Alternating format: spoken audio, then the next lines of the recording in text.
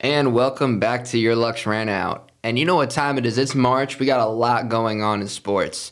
The obvious, the March Madness.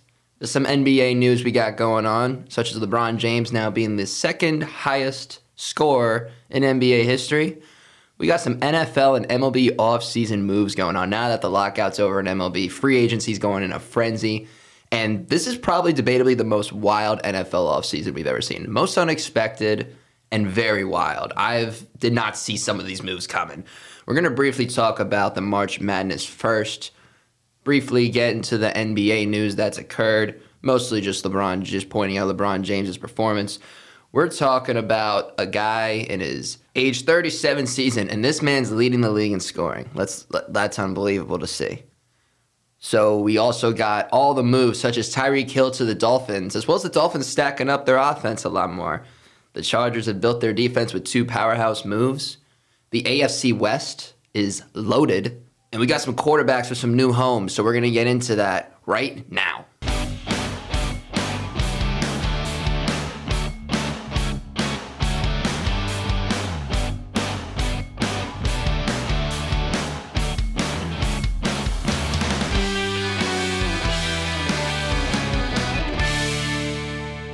All right, let's get to it. So the Sweet 16 started last night. We've already seen some insane upsets in this bracket. Literally within the first day, I think, like the first day or two, nobody had a perfect bracket anymore. And my bracket was screwed as soon as Kentucky got upset. That was just insane to see and witness. And you know who's killing it? You know who's killing it is St. Peter's. There's always that one bracket breaker, and that is St. Peter's this year. They become the third team in NCAA history to make it to the Sweet 16. And who do they got to match up against this time? A team that I believe has a chance to make the Final Four, and that's Purdue. So will Purdue be a victim, or will St. Peter's continue their miraculous run? I'm rooting for St. Peter's to win, honestly, just for the heck of it. You know, something different. But I don't see Purdue losing this one. I don't see another upset happening. I kind of saw the Murray State one happening. The part of me was like, you know what, this could be a game where St. Peter's decides to just sneak attack, and that's exactly what happened. I didn't see them beating Kentucky whatsoever. No one did. And Murray State, I believe that one was their best shot to actually win in this tournament. But Purdue, I don't see it happening. I do not. And in other news, Gonzaga is eliminated with potentially the number one overall pick, Chet Holmgren. He only put up 11 points, 14 boards, pretty impressive double-double there, but he did foul out with about 3 minutes and 30 seconds to go in the second half. So that was a huge loss for Gonzaga, especially down the stretch. It was 62-56 the score, I believe, and it just, you lose potentially the number one overall pick in the NBA draft this season. He's just the slender man, you lose a giant guy down low like that, and in that crucial moment, when you got three guys for Arkansas that were just absolutely tearing it up, Note, Williams, and Wade, they had themselves quite a game last night.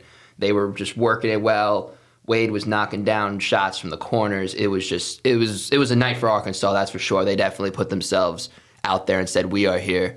Unbelievable game for Arkansas. Duke and Texas Tech had a bash, but Duke came out on top.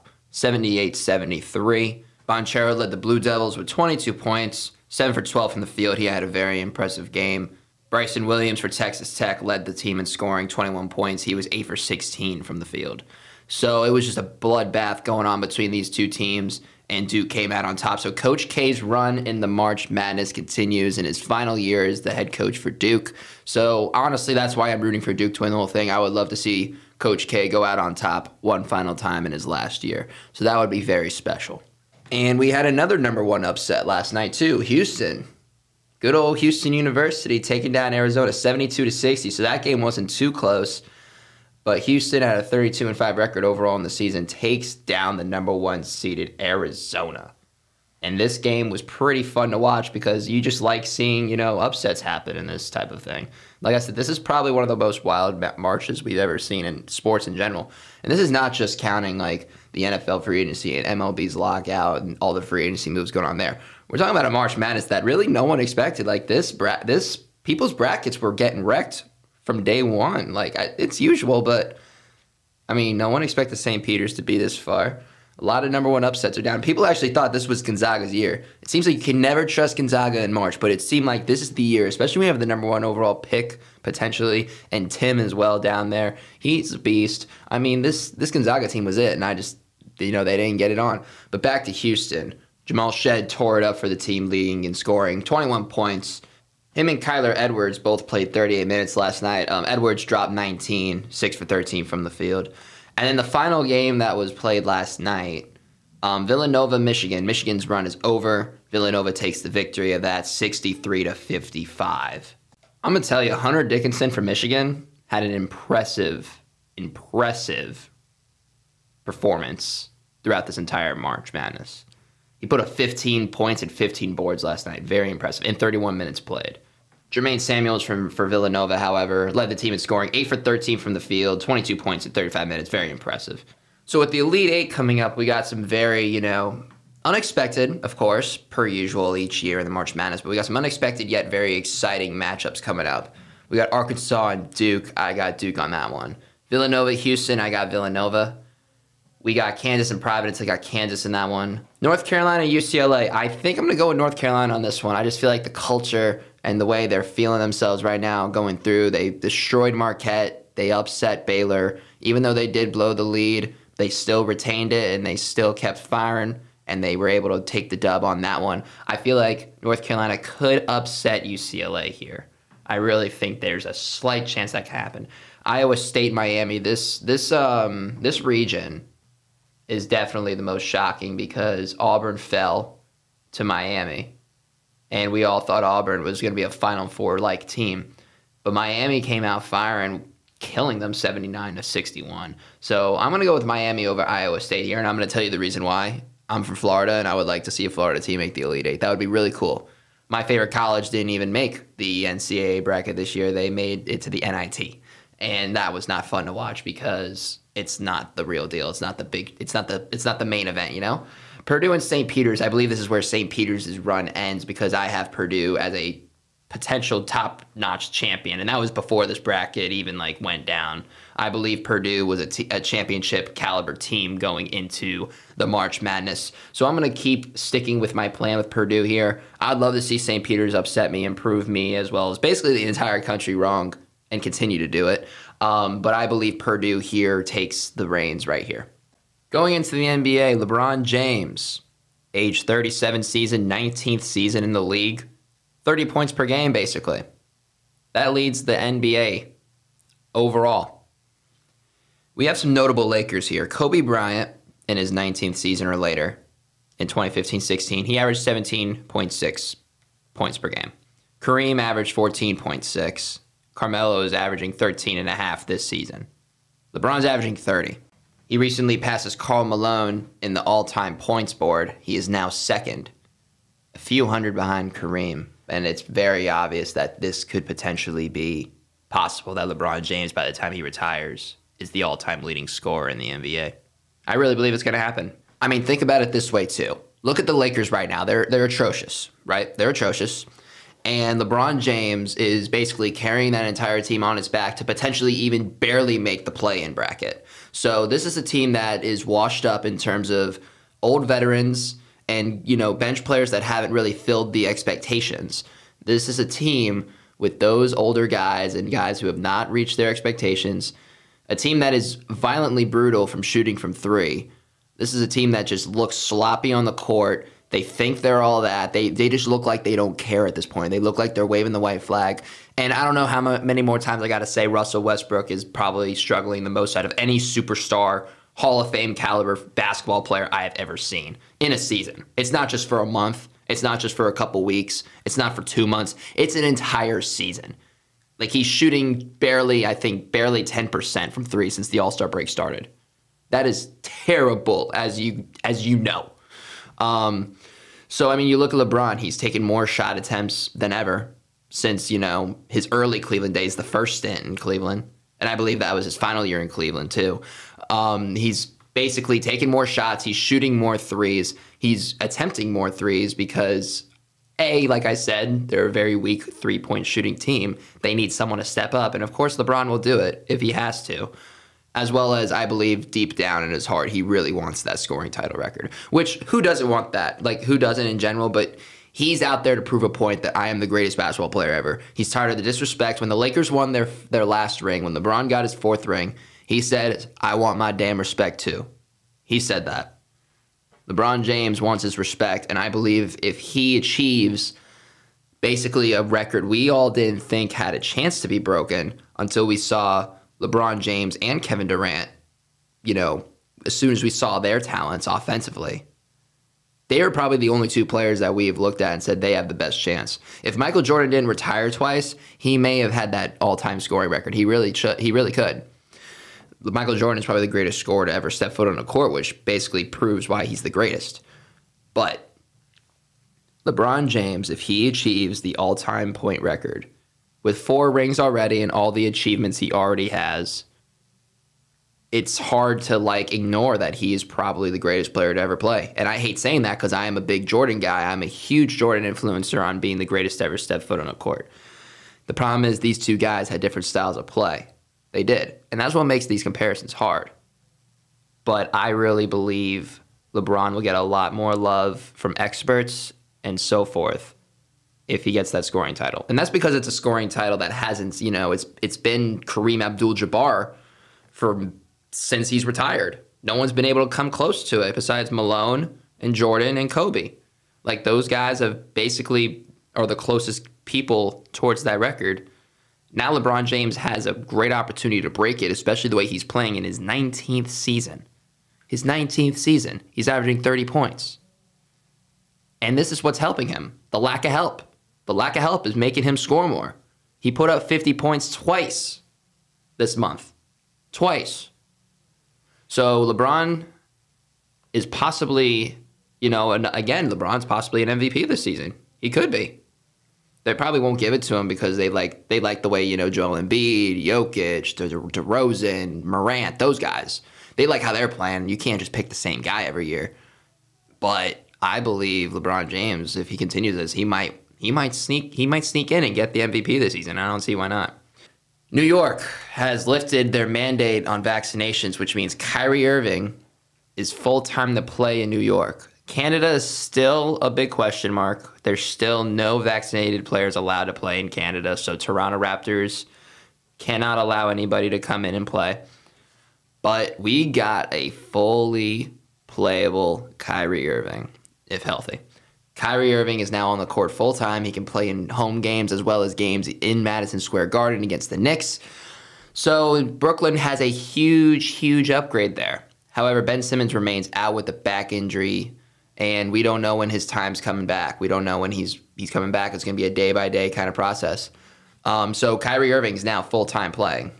Chris Paul is returning to the Suns as the Suns have now officially clinched the number 1 overall seed in the West for the playoffs after Devin Booker drops 49. This is another player, by the way. Devin Booker is making a case for MVP as well. 49 for Devin Booker, a guy that has been compared to being the next Kobe Bryant. He's been dubbed a lot on his early career, and he just continues to get better. He continues to be more of a threat. So the Suns are now the number 1 team in the West officially, and moving forward, we can see if this team can make their chance back to the finals and potentially actually win it this year. I believe, I really thought the Suns had a really good chance to win it last year. I love their starting 5. I love Phoenix's starting 5. But, Giannis Antetokounmpo, a monster. But I believe Phoenix has a really good chance of taking it this year. Chris Paul's got to get a ring before he retires, and I believe his Phoenix run is the best possible chance he can get. So give it to Chris Paul, please, and thank you. And I need to see DeAndre Ayton play like a number 1 overall. I'm not trashing him. He's not terrible. He's a good player. But DeAndre Ayton in the playoff run will need to step up big time. I believe he is the X factor of this team. If he plays well, the rest of the team plays well. Chris Paul always plays well. Devin Booker is an MVP caliber player. Jay Crowder and Bridges, they do their role. I believe DeAndre Ayton's got to be a monster. And this is a guy that can knock down free throws. This is a guy, interior defense is pretty solid. I need to see DeAndre Ayton put up like Anthony Davis type numbers. I really believe that this is the time where DeAndre Ayton needs to wake up and unleash a major demon. He's a great player, don't get me wrong. However, is he like a number one overall like pick caliber talent? No. He hasn't made an all-star team, not an all-NBA team in defense or in general. DeAndre Ayton needs to really, really get going. I believe if he cooks and he gets on a roll, this Phoenix team will be unstoppable. So I flipped a coin before recording because we have two off-season frenzies going on right now. We got the NFL and we got the MLB. So we're going to talk about the NFL first. Now, which team do we talk about first? Because there's a lot going on. There is a crap ton going on. The Chargers make some big moves. They acquire Khalil Mack and they sign J.C. Jackson. So the Chargers take a giant leap on defense, acquiring two absolute beasts. We know what Khalil Mack can do. This is a guy that probably, he was always the shadow behind Aaron Donald, as the second best defensive player in the league at one point. Khalil Mack is just a monster. We know what he can do. When you play in a competitive division where your quarterbacks you face are Patrick Mahomes, Derek Carr, and now Russell Wilson, you need a lockdown defender. And J.C. Jackson is the guy they get. And that was one of the best signings, I believe, in this offseason because the Chargers already have an elite offense, Herbert's their guy taking snaps. He's unbelievable. Keenan Allen, and they just re-signed Mike Williams to a 3-year, $60 million deal. They got their receivers back, and then you got Eckler running, So this offense is already certified. This defense now with Khalil Mack and Joey Bosa, and now you get J.C. Jackson, you got Derwin James. This team is a threat. And the way we'll get into this in a little bit, but the AFC West is probably the best division in football right now. We'll get into that. Amari Cooper from the Dallas Cowboys, he is traded to the Cleveland Browns. Dallas made a bunch of moves. They cut, Greg Zuerlein. They cut La'el Collins. La'el Collins signs with the Bengals. Great signing for Cincinnati, by the way. Dallas originally said they re-signed Randy Gregory as well, but he flipped on them and went to Denver. They signed Michael Gallup as well. Although Gallup tore his ACL at the end of last year, he gets a 5-year, $57.5 million deal, which can max out to $62.5 million.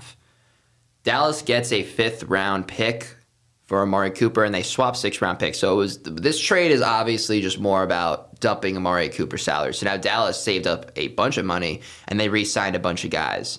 And they also signed a really good receiver in James Washington after losing Cedric Wilson and trading Amari Cooper. So I like that addition. It was only a 1-year deal, but I like the addition of Washington. I believe that can be a real sleeper move for Dallas. Mitch Trubisky so far is the man of Pittsburgh now. Kind of a shocking deal, 2 years, $14.25 million. No one expected Mitchell Trubisky to go to Pittsburgh. And the reason being is because they were so heavy on Deshaun Watson. They were so heavy on Aaron Rodgers. There's a lot of rumors going on with that. However, that does not happen. It looks like Pittsburgh is going to settle with Mitch Trubisky and possibly, they can possibly still draft a quarterback here because I don't think they're going to keep around Haskins and Rudolph much longer. I believe if anyone's going to go, it's going to be Haskins, but I believe they can draft. They had dinner. Malik Willis had dinner with Mike Tomlin. So that is a very interesting point, and I believe Malik Willis will be the first quarterback taken. A lot of the analysts and a lot of the reporters that work inside the NFL, they were impressed with this kid. It seems like this guy's going to be the first quarterback taken in the draft, the way they're making this kid sound. So Willis had dinner with Tomlin, so it looks, like I said, Pittsburgh has a very low pick in the draft because they made the playoffs. So will a team like the Saints or the Falcons, will they take Willis first? We'll see. We'll see on draft night. Pittsburgh also picked up Myles Jack after he was cut from Jacksonville. That was a really good signing. Now, Jacksonville has gone off this offseason, and I'm talking about some, under-the-radar signings, but one very confusing one. And the one confusing one is Christian Kirk got a huge deal. I'm talking four years for $72 million. This makes him one of the highest-paid receivers in the league. And he's making more than Cooper Kupp, Mike Evans, and Tyler Lockett, just to name a few receivers. And he was, at the time, making the same amount as Tyreek Hill before he got traded to Miami, which we'll get into. Christian Kirk is now one of the highest paid receivers. I'm going to tell you Kirk's statistics right here, and you tell me if, I'm not shaming him, but tell me if this deserves, to be one of the highest paid receivers in the league. 77 receptions for 982 yards. Yeah, this is great. I'll take 982 yards from a receiver, but he's not yet put up 1,000 yards. Career year last year, he had 621 yards prior to this past season. 982, as I mentioned this year. He played in all 17 games this year. He only started 11 of them. However, he got 103 targets from Kyler Murray. So this is a guy, that's probably going to be, the big man on campus over there in Jacksonville. It looks like he's going to do it. Zay Jones is another receiver that Jacksonville brings in. They re-signed Laquan Treadwell as well. They get a new tight end with Evan Engram. Engram was with the Giants. He also was a first-round pick for that franchise a few years back. Jacksonville also makes a huge leap on the offensive line, so that was very clutch for them. I'm going to backtrack here. As I mentioned before, Randy Gregory goes to the Broncos. The former defensive end for the Dallas Cowboys leaves Dallas, and now he forms a much more improved pass rush team for Denver. And, this front four was already solid enough, and adding Gregory just makes this team probably the best front four in the NFL, debatably. He's got great talent, this kid Gregory. This kid had a great year last year. He's a little inconsistent edge rusher, durability issues. He did have trouble, staying off the weed, but that's no longer an issue in the NFL.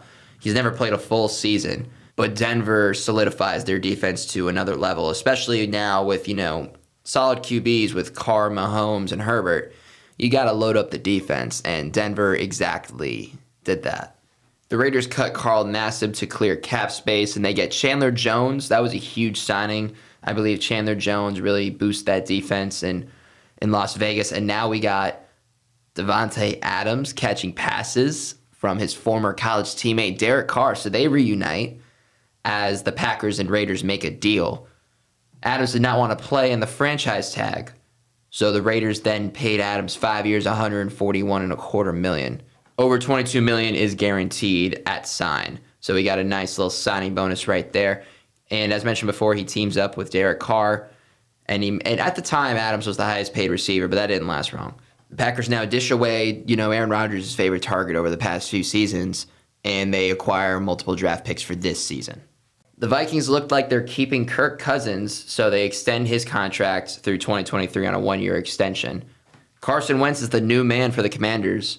So the commander is now Carson Wentz for the Commanders, acquired along with a 2022 7th-round pick. And the Colts receive a 3rd-round pick for 2022 and 2023, which they can convert to a 2nd-rounder based on Wentz's snap totals. So a little incentive deal there. And the teams also swap 2022 2nd-round picks. Hassan Reddick goes to Philly. That's a huge signing for Philly. They need improvements on defense, especially in the linebacker area, and they get that man with Reddick. They do cut Fletcher Cox, and they do want to bring him back on a shorter deal. A cheaper contract. But Fletcher Cox, he's a stud player. He's going to want money. He's going to want to get paid. Allen Robinson, this one was interesting. So after a down year from Robinson, and who can blame him because, he played for Matt Nagy's offense. Rookie quarterback that, wasn't ready to play. 3 years, $46.5 million deal with the Rams. So the Rams get another target from Matthew Stafford. He will be Woods' replacement because Robert Woods has now been shipped to Tennessee for a 6th-round pick. The team also plans to bring back Odell, and I believe that will happen. I think Odell really found his home with LA. I think Matthew Stafford and him created such a good, chemistry in very few games for them. They did really well together. And it looks like the Rams, based on reports, they look like they're trying to sign Bobby Wagner to replace Von Miller because Von Miller went to Buffalo. 6-year deal for his age. Very impressive. I was very, shocked with that deal. Von Miller gets paid by Buffalo. So Buffalo improves their defense because they're already the top dogs in their division. They just took a giant leap forward with Von Miller. But it looks like Bobby Wagner, as of right now, could be the biggest, target for LA. There's been rumors that he's met with the team and that he's going to go to them, but there's no official reports yet that he has done so.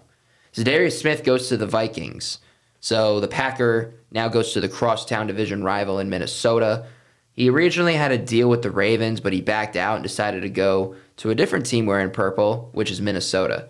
Chris Godwin receives the franchise tag, but the Bucs later agreed to a 3-year, $60 million deal to extend his contract. $40 million is guaranteed. Matthew Stafford gets a giant thank you from the Rams for winning the Super Bowl by getting a 4-year, $160 million extension. So this looks like Matthew Stafford's career will finish in Los Angeles. And again, like I said, it's a giant thank you for taking us to the Super Bowl your first year here. So Stafford gets a nice little payday. So remember when I said Devontae Adams was the highest paid receiver in the league? Shortly after, Tyreek Hill gets traded to the Miami Dolphins. Now, this by far was another head-scratcher for me because you got the Broncos, you got the Raiders, and the Chargers all improving in all areas. and you get rid of Patrick Mahomes is perhaps his most threatening weapon. I mean, he's got Kels, who's, the best tight end by far in the league, to my opinion. I don't even think Kittle comes close, but Travis Kelce, and now you got Tyreek Hill, probably the fastest wide receiver in the league, gone. The way it sounded, it looked like the Jets and Dolphins were, the biggest contenders for a Tyreek Hill trade, and the Dolphins were all in, and even Tyreek Hill said, I wanted it to be Miami. He said he basically lives there. So the Chiefs acquire the 29th and 50th pick in this year's draft. They also acquire this year's 4th-round pick from the Dolphins and a 2023 4th and 6th-round pick. So the Dolphins end up with Tyreek Hill. And this is a team that's really boosted up their offense. They signed 2 running backs, Chase Edmond most notably. They franchise tag Mike Gesicki, so Gesicki, a very talented tight end, is back with the team. They get Cedric Wilson, who's a solid, he's a solid slot receiver, and they really improve on the offensive line. Especially Emmanuel Ogbah, signing a 4-year, $65 million deal. That was a huge signing for Miami. And now Miami builds a solid offense around a quarterback who's been questioned, who has been doubted on, and this right here proves if Tua is the real deal. This is a team that passed on a Tua for Deshaun Watson trade. This is a team that now has Tyreek Hill, the fastest, probably the most threatening, electrifying wide receiver in the league, along with Jalen Waddle, who has ties with Tua back from college. Better offensive line, a solid improvement at running back because now they got 2 really talented guys, and they get their tight end back with a defense that has been most notably focused on, so their defense isn't so bad either.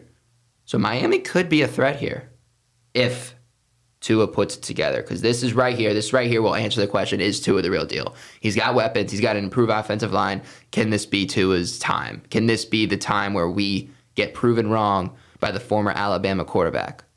We're going to find out. Now, Cleveland has a new man taking snaps, and that man is Deshaun Watson. Now, listen to this.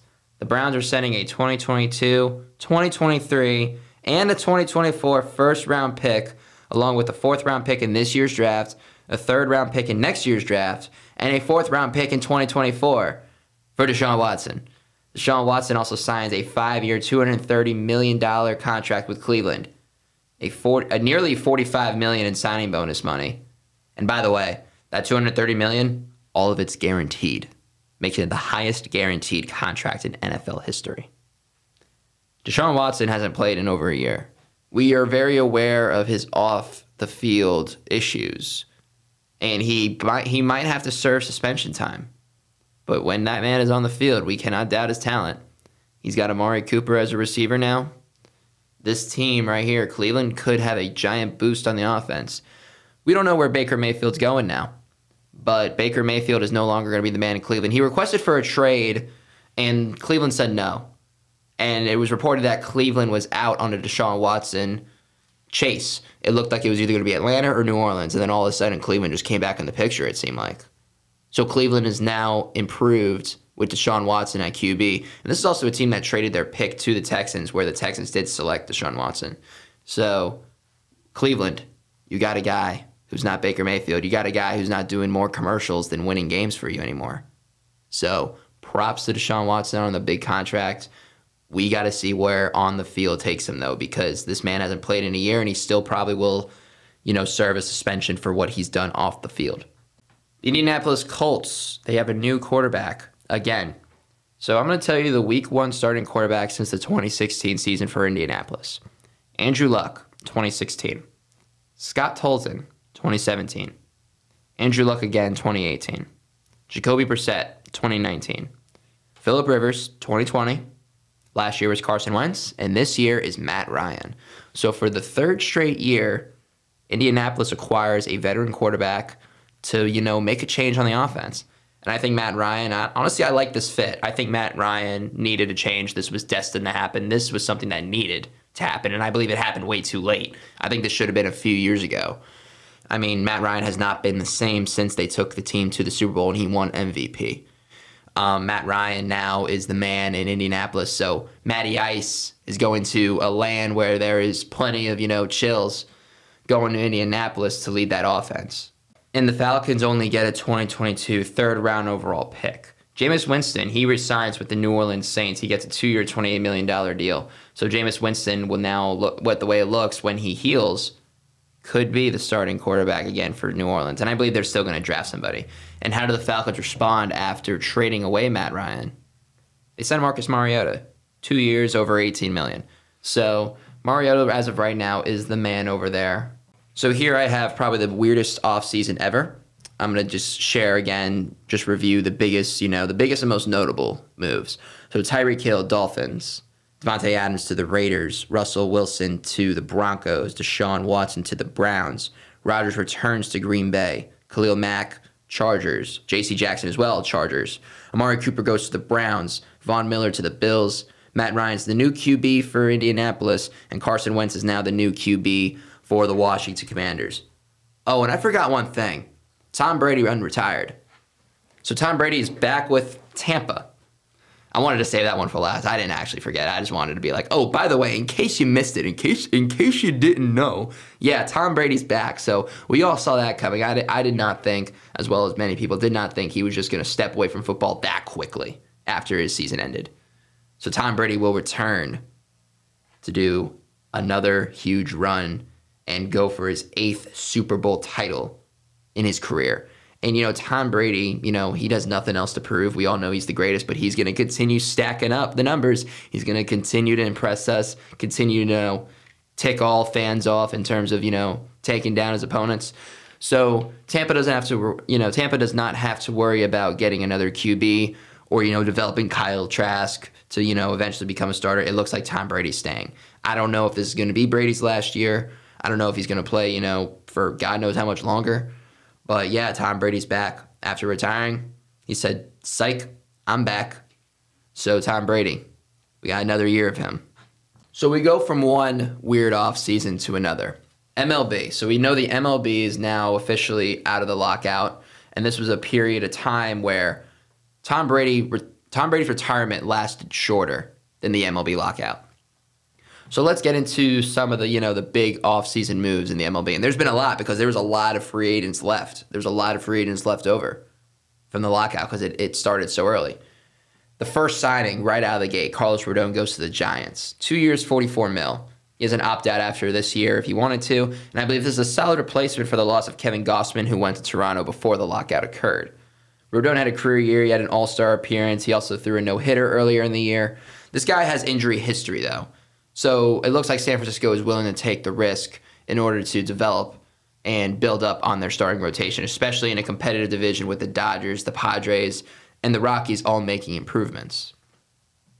Andrelton Simmons goes to the Cubs, so I believe this is going to be their shortstop. After all the rumors that they were favorites to sign Carlos Correa, they just stick with the defensive whiz in Andrelton Simmons.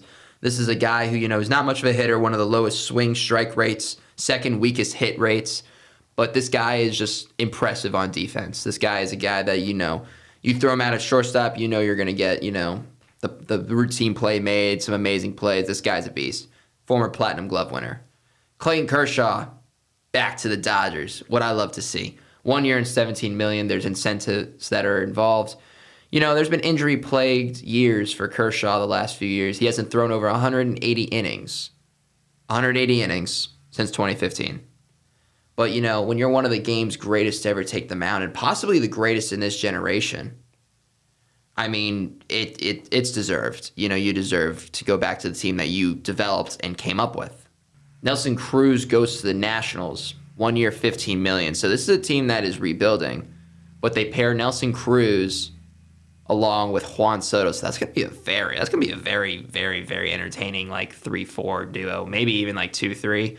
But I believe the Nationals make a nice little improvement with Nelson Cruz. They get a DH that's going to hit, 30 home runs. This guy's getting older, but he just seems like he doesn't slow down. The Rockies, a head-scratching move here. Chris Bryant, 7 years, $182 million. So this is a franchise that paid Nolan Arenado.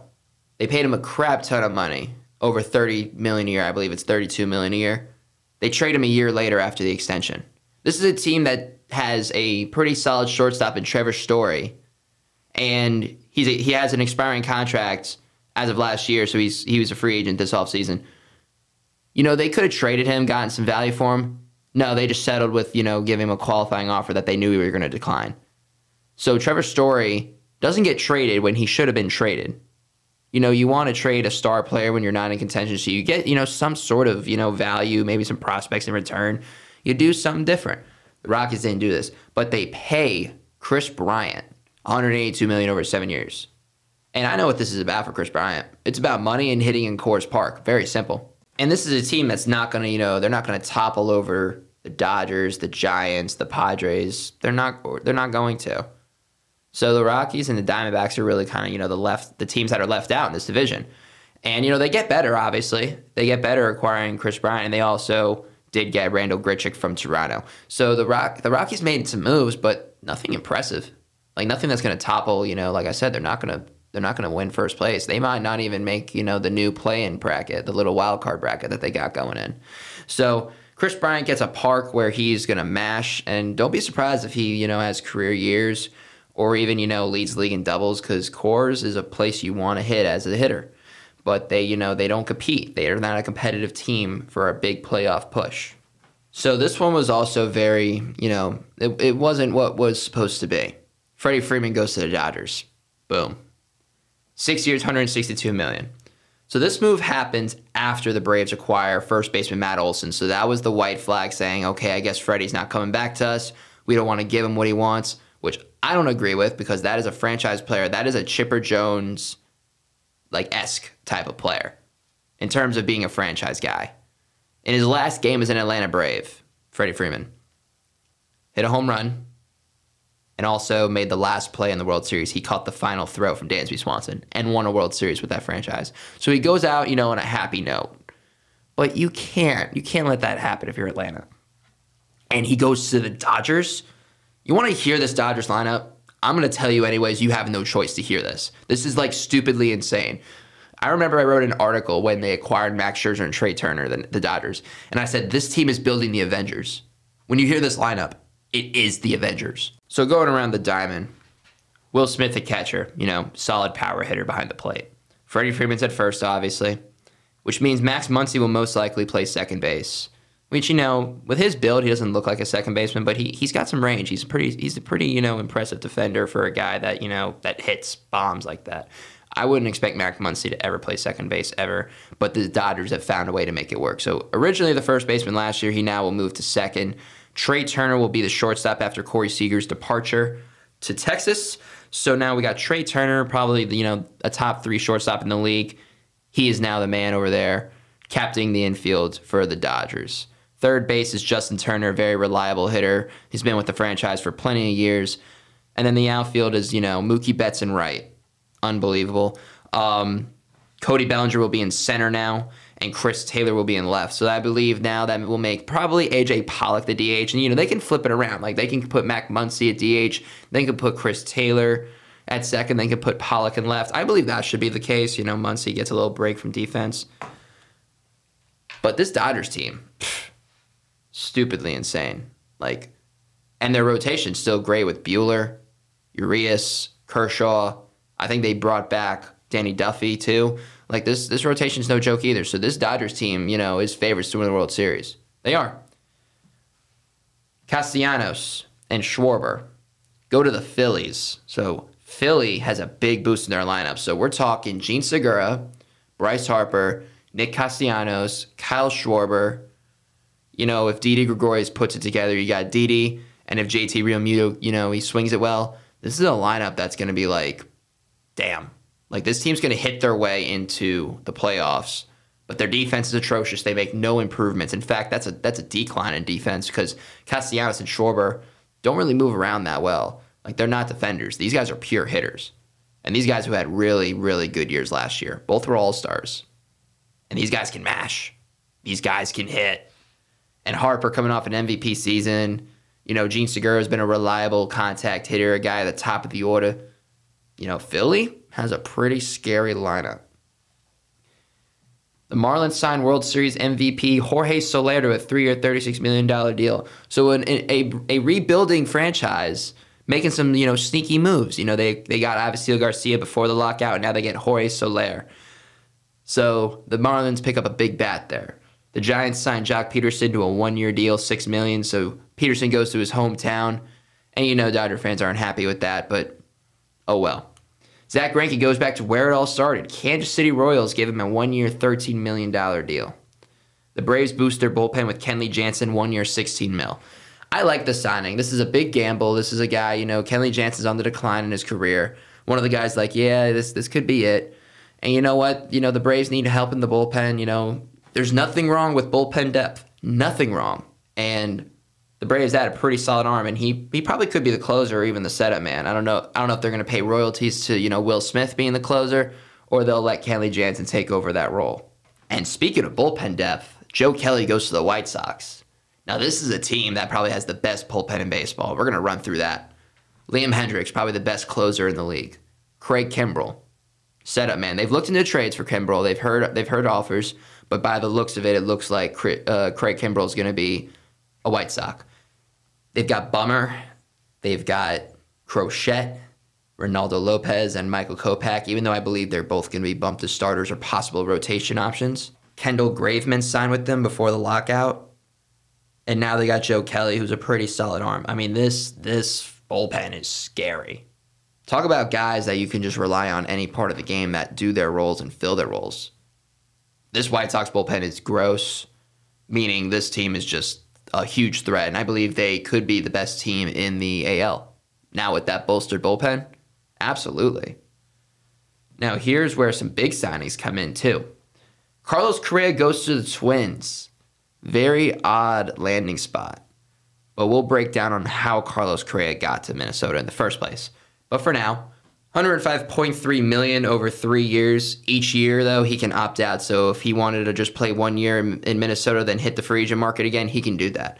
I wouldn't be shocked if he does that because he waited a while and it cost him, a bunch of money. This contract makes him the highest paid infielder in MLB history. And then we get to Trevor Story, who signs with the Boston Red Sox. Again, another unlikely landing spot. But Story goes to the Red Sox for 6 years, $142 million. And this is a guy that is going to agree to play second base to pair up with Xander Bogaerts at short. Devers is at third, and then young man Bobby Dahlbeck, the young slugger, is at first. Again, could make an argument for possibly the best infield in baseball in the AL. This Red Sox lineup is scary, too. Now, Boston's lineup can be scary, too. We got Enrique Hernandez in center, Rafael at third, Xander Bogaerts at short, JD Martinez is their DH. As I mentioned before, Trevor Story can play second. And Bogaerts can opt out of the contract after this season if he wanted to. So if Boston can't keep Bogaerts, they'll have Trevor Story at second.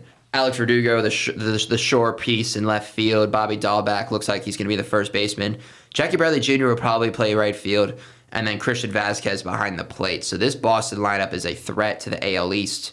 And, this AL East division is pretty impressive this season. We're going to get into that now because we're going to get into some trades that occurred as well throughout the end of the lockout era. But we're going to start with the Mets. They continue to add. Chris Bassett from the Oakland A's will join Jacob deGrom, Max Scherzer, Taijuan Walker, and pretty much either Carlos Carrasco, David Peterson, or Trevor Williams in the mix for the rotation. Bassett earned his first All-Star appearance with a 12-4 record, leading the league in win percentage among starters. So Bassett now is a New York Met. In exchange, the A's acquire pitching prospects JT Ginn and Adam Oller. Now, this is where the frenzy officially begins because Mitch Garver gets traded to the Texas Rangers in exchange for Isaiah Kiner-Falefa. Falefa is a very solid defender. He was expected to play third base, probably shortstop as well for the Twins. He can play both sides on the left side of the infield. The Rangers needed another hitter. They needed a catcher that can hit, so they're willing to trade their defensive whiz in Falefa now that they have Seager at short because Falefa prefers to play short. And with the signing of Seager, it is just reasonable to add the catcher bat in Garver in exchange for their defensive, their defensive strongman in Falefa. However, Falefa's stint with the Minnesota Twins did not last too long because shortly after, Josh Donaldson and Kiner-Falefa head to the New York Yankees in exchange for Gio Urshela and Gary Sanchez. So this is a deal where the Yankees will take all of Donaldson's contract, which clears a lot of money up for the Minnesota Twins, which explains how they're able to pay Carlos Correa now. Because with Donaldson's contract getting dumped away, Minnesota clears a lot of cap room to get Carlos Correa. So the Yankees ship away Urshela, a guy that was, a very big surprise because Andujar got hurt after his rookie year. Urshela came to replace, and he played the best you could ask for. So Urshela was a fan favorite. He's gone. Solid defender. He's going to be the new third baseman for the Twins with Donaldson going to the Yankees, so they get a third base swap. Gary Sanchez is a guy who's been in the Yankees organization since he was 16.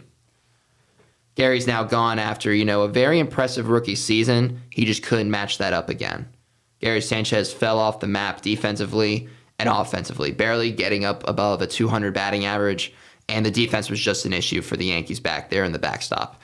So the Yankees, I guess, are going to roll with Kyle Higashioka as their starter. They also acquired a catcher from the Twins as well, so it looks like they'll be splitting roles. Now, here's where I think the Yankees went along with this deal. It was obviously very shocking to see both Gary and Gio traded away, but here's where I see it. Gary Sanchez has a 27% strikeout rate. Urshela had 25%. This is last season. The league average, 23%. The Yankees were one of the top teams as a team in strikeout rate. Donaldson was at 21%, and Falefa was at 13%, which is a huge upgrade in that statistic. This is a team that struggled with strikeout rates because they have, they're the Bronx Bombers. They either hit home runs or they strike out. With Aaron Judge, Giancarlo Stanton, Joey Gallo, this is a team that strikes out a lot. Gleyber Torres, they strike out a lot. Falefa's not much of a power hitter, so this is a little interesting that the Yankees are going with less power. But this is a guy that had 172 hits, more than Judge and LeMahieu last season. And by the way, he also stole 20 bags, which base running has been an issue for this New York ball club last year, especially, advancing runners from first to third, stealing percentages. This team does not run. They can't run. Now, Falefa adds, some hope into that problem. So the Yankees right now, it looks like they just, they attacked pieces where they struggled a lot last season. And they signed Anthony Rizzo back. So this is another guy that's below the strikeout percentage in the league. He's below average. And a left-handed bat in the lineup to play first base. Again, another solid defender. This guy is a platinum glove and a gold glove in his resume. So Anthony Rizzo, like I said, a top-of-the-order left-handed bat. Solid defender. This Yankees team has improved in terms of their defense and their strikeout rate. However, will that be enough to push past Boston and Toronto and Tampa? I don't think so. I believe this team right now is a fourth-place team. As of right now, the New York Yankees, I'm saying this right now, with their roster right now, they're a fourth-place team. And I forgot to mention Josh Donaldson. He can hit. That's a power hitter, right? A power bat right there. But can that calf that keeps lingering, stay healthy? Last year was a relatively healthy season for him, but the last few years before, he didn't play a whole lot. So, Josh Donaldson's going to be a huge question mark, especially entering, his age 35, 36 season. He's getting up there. So, this guy is the bringer of the rain. We know what he does. He's got energy, and energy is what you need in New York. Energy and confidence to play in Yankee Stadium is a huge, huge deal. Donaldson is a guy that, he lives in that spotlight. Like, he wants that. He wants the energy. He wants the extra flair. And I believe him bringing that will, it's a benefit. So going into another trade, Sonny Gray goes to the Twins as well. So the Twins add a pretty solid arm. The Reds in exchange get Twins 2021 first-round overall pick Chase Petty. So Cincinnati looks like they're rebuilding, and dipping Sonny Gray was just, reasonable for the final year of his contract. Minnesota is reportedly looking for more arms. Here's a big trade. Matt Olson to the Braves. So this happened before Freeman went to the Dodgers. So as soon as we saw that Matt Olson is on the Braves, that ended the Freddie Freeman era.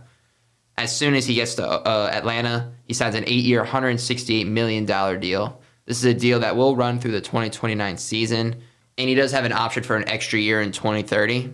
This is there's a lot of 20s being thrown around in this sense. But 2030, he can get another $20 million option from the team if it's on the table. Now, this is a team that I wanted the Yankees to get Matt Olson, but it didn't happen. And, the Braves, this is a guy, if you're going to replace Freddie Freeman, this is the guy you want. This is a left-handed bat that can mash. Slugged 39 home runs, 111 RBIs in 156 games. His slash line consisted of a 271 batting average, a 371 on base, and a 540 slugging. This guy is pretty freaking solid in the box, and not just with his bat. As a defender, 2 Gold Gloves. He's a great defender too. So the Braves now, they had the best infield in baseball last year. Each guy in each position had over 100 RBIs. So the Braves' first base issue, they don't decline. They got a perfect replacement for Freddie Freeman. Brave fans didn't want it to happen, but, that's kind of a thing to think about that's good. You got Matt Olson. You got 30-plus home runs, 100-plus RBIs in that lineup now. Again, with a pretty solid defender, too. That infield in Atlanta is still the best infield in baseball, ladies and gentlemen. They still are. You just flip-flopped Freeman with Olson. That lineup is still dangerous. That lineup in the infield, that infield setup right there, still the best in baseball. No doubt. So as mentioned before, as the Yankees, they missed out on Olson. They re-signed Rizzo, which seemed like that was the most likely option to happen. Luke Voit goes to the Padres. The Yankees get Justin Lange in return, who was a 34th overall pick in the 2020 draft. So Voit adds power to the Padres lineup with Tatis out with a broken wrist. Eric Hosmer, he got paid a crap ton of money when he went to San Diego. He's been a disappointment with that kind of pay. He's been disappointing, and now you can have Luke Voit who can DH and play first base. He can mix between both. So Luke Voit is a huge boost to the Padres lineup, and I believe that is a very, very solid addition for San Diego. And then, as I mentioned before, the Reds were rebuilding. They shipped Jesse Winker, who's an all-star, and Eugenio Suarez to Seattle. Justin Dunn, Jake Fraley, and minor league pitcher Brandon Williamson go to Seattle. So Eugenio Suarez is a guy, power hitter, but, he barely gets above a 200 average. Big ton of money. So Cincinnati clears that. And Jesse Winker is a left-handed bat who mashes against right-handers. So Seattle takes a huge leap forward, and this is a team that was a surprise last year. They may have been, the most surprising team in baseball if you disclude the Giants. You can even make the argument. Seattle wasn't supposed to win 90 games last year. They were, at the All-Star break, at the trade deadline time, they were wild card favorites the way they were playing. And then they traded their All-Star closer to Houston, a crosstown division rival. Makes no sense still. I hate that deal. It's stupid. But Seattle won 90 games. And by the way, they still have 2 top prospects in their minor league system, including Julio Rodriguez. So Julio Rodriguez is coming, ladies and gentlemen. Jared Kelenic still has something to prove. Adding Winker's bat to that lineup, as well as Suarez, if he can put it together. Looks like Suarez will play third, and he'll be Kyle Seager's replacement. This team, for once, leaped over. This is a team that hasn't been in the playoffs in over 20 years. They've never won a World Series. On paper, Seattle looks like they're ready to rumble. They look like they're ready to rumble.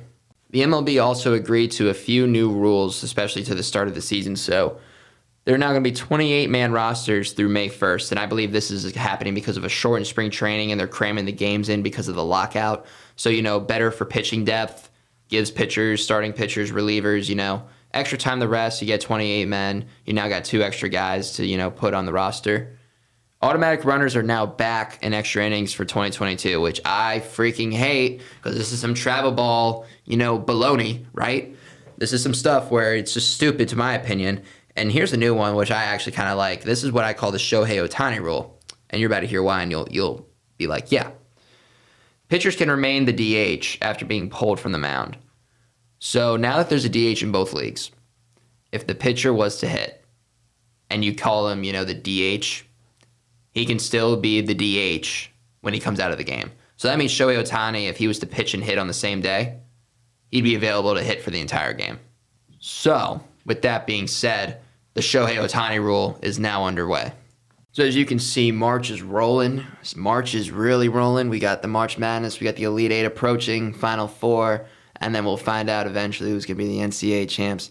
The MLB and NFL offseasons are still going on, so we could see some more moves. Although all the powerhouse moves seem to be out of the way, there's still some names to be thrown around. And as always, thank you for tuning in. I'm Julius Lux. I'm your host. If you're new here, thank you for joining us for the first time. I hope you enjoyed your first experience and continue to join in. If you're a veteran here, as always, it's a pleasure. Thank you for listening. Till next time, on Your Lux Ran Out.